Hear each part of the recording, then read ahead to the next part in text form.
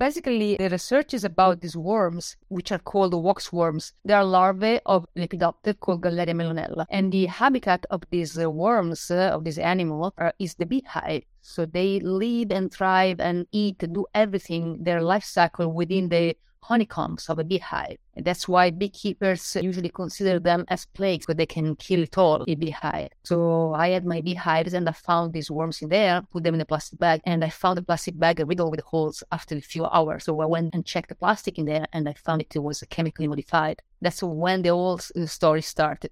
Forget frequently asked questions. Common sense, common knowledge, or Google. How about advice from a real genius? 95% of people in any profession are good enough to be qualified and licensed. 5% go above and beyond. They become very good at what they do, but only 0.1% are real geniuses. Richard Jacobs has made it his life's mission to find them for you. He hunts down and interviews geniuses in every field: sleep science, cancer, stem cells, ketogenic diets, and more. Here come the geniuses. This is the Finding Genius Podcast with Richard Jacobs. Hello, this is Richard Jacobs with the Finding Genius Podcast, now part of the Finding Genius Foundation. I have Federica Bertuccini. She's in the Department of Microbial and Plant Biotechnology at the Centro de Investigaciones Biológicas Margarita Salas in Madrid, Spain. And we're going to talk about two enzymes, that can destroy polyethylene in a few hours and biodegrade it. So, Federica, thank you for coming. Thank you for inviting me here. Well, if you would tell me first about your background, how did you get involved in the degradations of plastics? And then I want to ask you about your current work.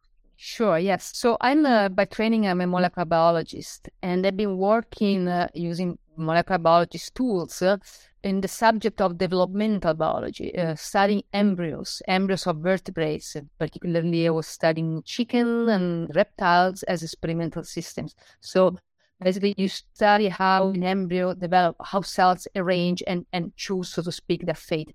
But then I had always carried with me some environmental concern and interest. And as a side project several years ago, I started looking to the environment for little invertebrates, small animals that could degrade plastic bags, which are made out of polyethylene. And that's where the whole story started. Why were you looking for, and how did you even know that you could find creatures that would degrade polyethylene bags? No, I didn't know. I was very naive, actually. In fact, in the field is, let's say, dominated by, more than dominated, it was initiated by microbiologists, because naturally people look for microorganisms like bacteria or fungi, but I didn't have that bias because I was coming from another field. In my head, I was thinking of more like small animals in the environment, and I happened to find one by chance. I was looking for something of the sort, but I found my waxworm, this waxworm by serendipity, by chance, being a beekeeper. So these are animals that plague beehives. What do you mean? So what animals that are around beehives, that plague beehives? What, bacteria and the enzymes, or what are these? The worms. So basically, the research is about these worms, which are called waxworms. They are larvae of Lepidoptera called Galleria melonella. And the habitat of these worms, of this animal, is the beehive. So they live and thrive and eat, do everything, their life cycle within the honeycombs of a beehive. And that's why beekeepers usually consider them as plagues, because they can kill it all, a beehive. So I had my beehives and I found these worms in there, put them in a plastic bag. And I found the plastic bag riddled with holes after a few hours. So I went and checked the plastic in there, and I found it was chemically modified. That's when the whole story started. And so the worms they didn't just chew. Was it the worm's saliva, or were there certain chemicals in it that you could see the plastic was actually degraded? So at that time, we didn't know how it managed to do that. We using some chemical tools. We found the plastic was chemically modified. Probably there was also some chewing, but beyond that, we found oxidation of the polymer.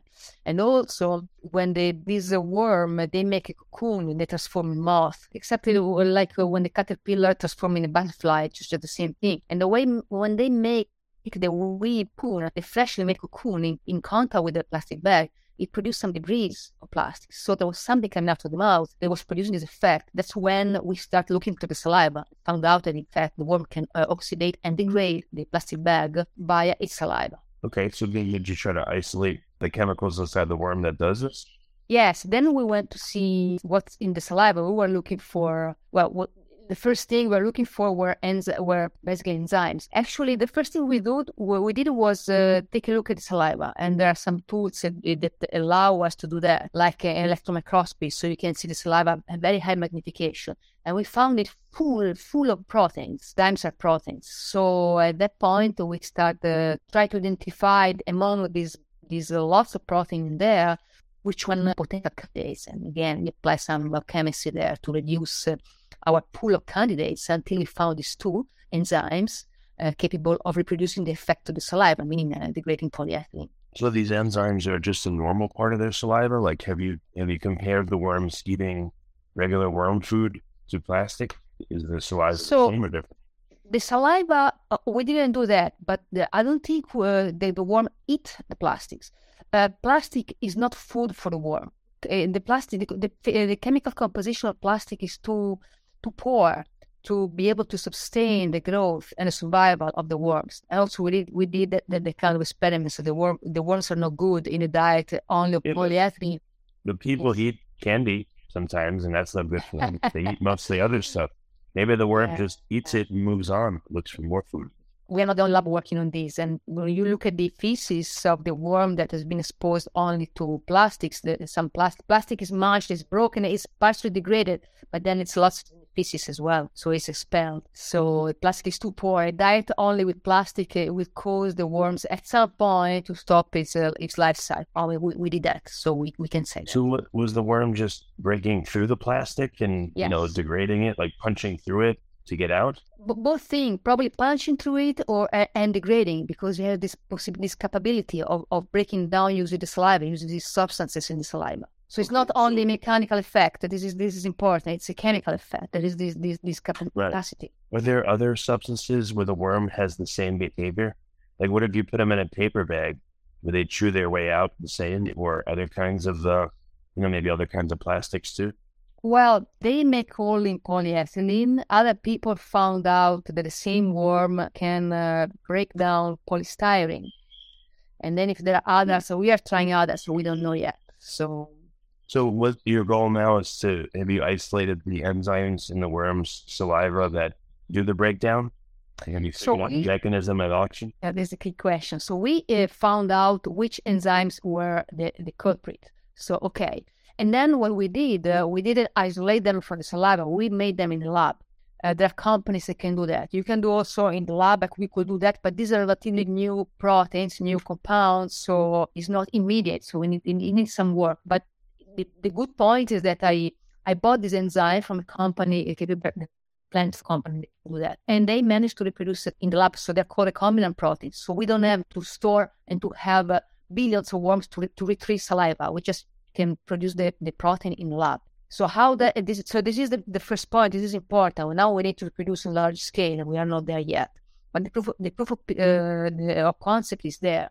Now, how the enzymes work? This is a good question. We don't know. Chemically, how they work, we have no idea. We are trying to figure that out right now as we speak. How do you intend to apply it once you figure this out? How do you think it could be scaled up commercially? Well, we hope we can. So clearly, nowadays, to talk about degrading tons of plastic, this is a bit utopian. But the idea is to use these enzymes. These enzymes represent a low-tech solution in a water solution, so you don't need the specific arrangement.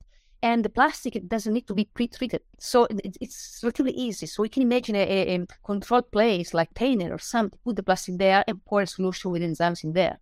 So this is how it could be done. So again, thinking in terms of tons and tons, now we cannot do that. It would be highly unrealistic.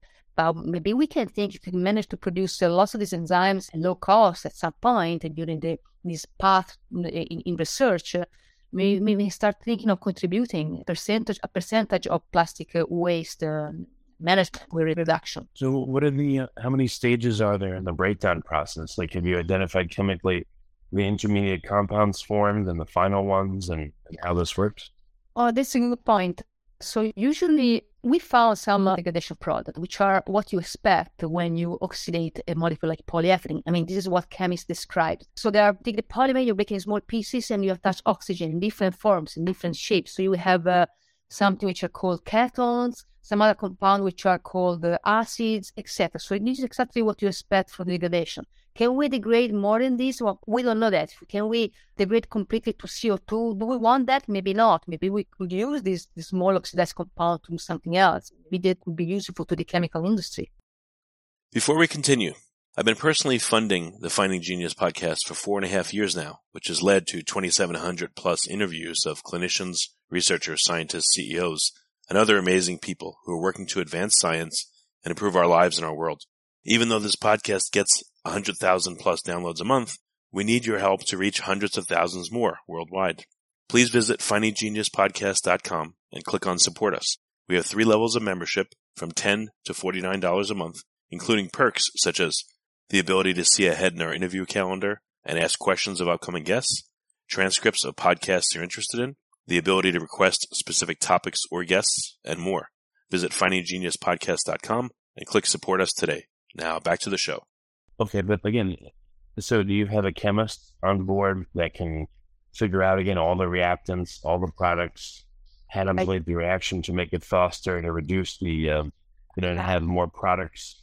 In these 2 sentences, you summarize years of research, which are good. Again, you pointed the finger in the key issues. So we had the chemist in the lab, and the chemist, and then we use also facilities outside, because the type of chemistry we need to try to understand this is a different kind, a different types. We are collaborating. So this is really a multidisciplinary effort, even talking only about chemistry. And then this for what is produced, but then even in terms of the enzymes, how to optimize them. So we are working on the structure.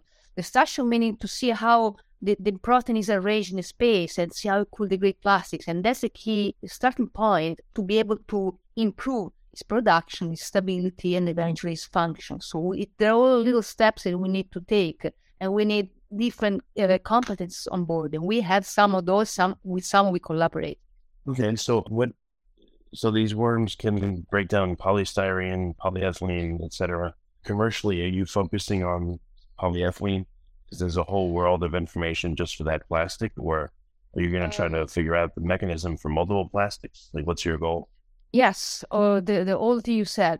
So we are focusing on polyethylene. Was the first I started working on plastic bags, and then it happened to be that the more produced 30%. But clearly, what we are after are the polyolefins. So I would say, for example, if you consider polyethylene, polystyrene, and polypropylene, I think we go around 70% of plastic production. That's a lot. So that's the target. Probably future will be mixed plastic. If we might be able with the enzymatic preparation to avoid the step of separation of plastic when we manage the plastic residues, there will be a very good step. Okay. Again, have you found any intermediate products that are useful? I mean, what if the intermediate? Yes. What if you could have the worms break down the plastic into monomers or useful components where you could recycle it? What is the goal? Is it for the worms to just degrade this totally to some other substance, or to partially do it so that they can be recaptured maybe?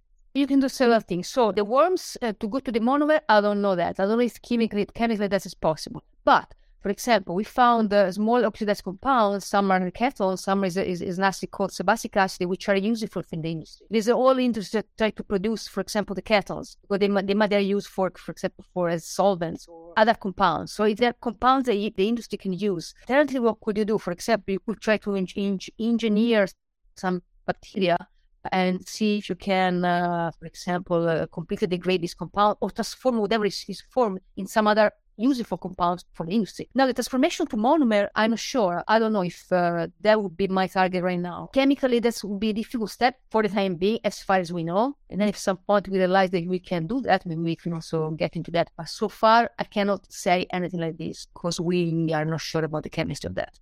Okay, well, again, so how long will it take you to figure out what the chemistry is, or at least part of it? It depends on the money. It depends on the funding. If I get 5 million today, we might do it pretty fast. If we go on like this as I am now, it's going to take forever. This is always the key question, because the funding is critical. You need biochemists, you need chemists with different expertise, you need lots of things, and the fund even to the proper experiments. So this is always the bottleneck for us. Yeah, have you been able to identify any of the components yet, or not yet?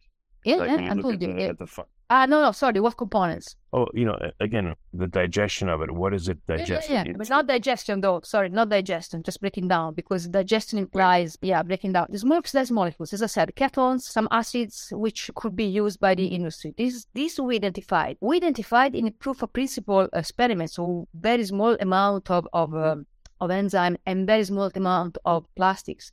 And I'm sure we could do more in that direction if we had more enzyme and more plastic. But already it's a good start, because we found some compounds it could be reused, and it's what is expected actually. So it's pretty good. Right, but of the compounds you've already found, are any of them surprising to you? Can you describe any of them? They're called ketones, and one typology. Another is a sebacic acid, which are not surprising. Exactly what you might expect. From a degradation or polyethylene, you find something like this, it's okay. Okay, it's not surprising. It's pretty good actually. Ketones and sebacic acid. These are the major compounds we found. What is that? What is ketones? What's that special? Ketone is a specific group, chemical group, which is oxygen, one part of the molecule, and the sebacic acid, again, oxygen in different shape. And these are called small oxidized molecules. This is coming from the polymer. The polymer has been chopped in pieces, and you have oxygen attached. But I want to point out, which is just, we found this working with a very small amount, and we might increase the body quantity and the quality if we use more, if we work with more quality, more amounts, both of plastic and enzymes.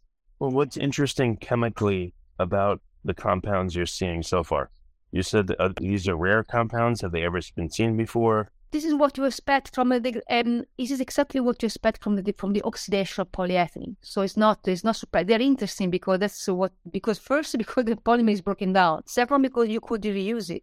The chemical, these are compounds that are used in the industry. So chemical industry, different kinds of sorts. So you can recover a lot of the material. Yeah, you can recover. Yes, you can recover. Okay. So instead of monomers, which may be ideal, maybe not, but you could still create useful, absolutely, recoverable products. That's absolutely cool. This is the part. What I mean, I mean to say, the proof of concept worked pretty well. Proof of concept. So we need more enzymes. We need to scale it up and see what else we can find, and the quantity, because we don't know the quantity, the quantification of enzymatic reaction. There are all little steps that we need to work out. Can someone just with chemical formulas calculate the theoretical production limit of the chemicals? Not yet, because for the quantification we need to do different kind of experiments, but we need the limiting factor are the amount of enzymes. So the first step we need to do is to produce more, and so that's what we are working. We are trying to the price of the degradation products in the market. What if you figured out how much those products were worth if they were, they need to be purified, of course, but let's say it's $1 a pound. And you get three products. I cannot do that. Look at the math of it and see if how worth it this process might be? I see your point, but not really. I didn't do that because I see the importance of this point for the industry. And if the industry wants at some point to invest in that. So the industry is not investing in that. But second, and I'm stressing this point, this is just the beginning. Because I don't want to limit. We found this, they have these 3 compounds, how much is worth? No, we have these 3 compounds to start with. And I'm sure we can find more. Because again, we have a limiting solution and techniques we apply. So I don't want to fix my attention on this, because it will be dangerous, because maybe I don't see the whole scenario. I don't want to lose sight of the whole scenario. This is just the beginning of the story. So I haven't done this calculation, because for me, it's not the moment to do this calculation. It's not. We might really lose something there if I stop at this step. So what are your next steps now in the experimentation? On one side, try different plastics. On the other side, producing the proteins. This is key. Third side, also, we are already doing that. We are quite ahead on that, characterizing the structure. The structure of the protein is important for optimization. They're all going. These 3 things are going the same direction. Okay. What are some of the plastics that, if they could be broken down, people would be amazed? Are there any particular plastics that are really difficult to do? This one is the polyethylene. The polyolefins, polyethylene, polystyrene, polypropylene, and PVC. These are the most difficult, the most resilient, the sturdiest. And these are different from the PET, which is the plastic bottle, for example. The plastic bottle is less resilient. It's a polyester. But the other one, polyethylene, this is the aim. This is where the interest is. In a way, where the interest is although the industry is kind of absent there in terms of investment for some reason. What about in nature? Is anyone going and sampling, let's say, PVC that's been laying in the dirt for years to see if there's any degradation, or other plastics in the environment to see if there's other natural creatures or bacteria that do degrade these substances? Absolutely. This is where the field, this is how the field of biodegradation of plastic started. And we were talking about it a few decades ago, and that's what they do constantly. They, meaning the people in the field. I entered the field just a few years ago. And with they, I also refer to the microbiologists. So they went into landfill sites, check out piece of plastic, this polyolefin, and look for bacteria. But so far, the search for bacteria or the quest for bacteria didn't give much results. Bacteria have some troubles to attach and degrade such a sturdy material. For the time being, maybe at some point we found something. For the time being, it's still problematic. Inset came into the picture a few years ago, and now we found these two enzymes, which are, for the time being, they are unique. Maybe, again, hopefully, some more will be discovered. But for the time being, these are the first one capable of degrading PE. Okay. Well, very good. Federica, where can people find out more information about your work and keep tabs on it? I have a couple of websites. One is I formed set up a spin-off called Plastic Entropy, and there is a website, and I have all my personal information are there. I also have a LinkedIn page, all these social media. I don't have Instagram though. Maybe it's a problem. Except for that, websites, LinkedIn, and that's where my information are. Okay, very good. Well, Federica, keep working. It's a very interesting field. So, thank you for coming on. If you like this podcast, please click the link in the description to subscribe and review us on iTunes. You've been listening to the Finding Genius podcast with Richard Jacobs. If you like what you hear, be sure to review and subscribe to the Finding Genius podcast on iTunes or wherever you listen to podcasts. And want to be smarter than everybody else? Become a premium member at findinggeniuspodcast.com. This podcast is for information only. No advice of any kind is being given. Any action you take or don't take as a result of listening is your sole responsibility. Consult professionals when advice is needed.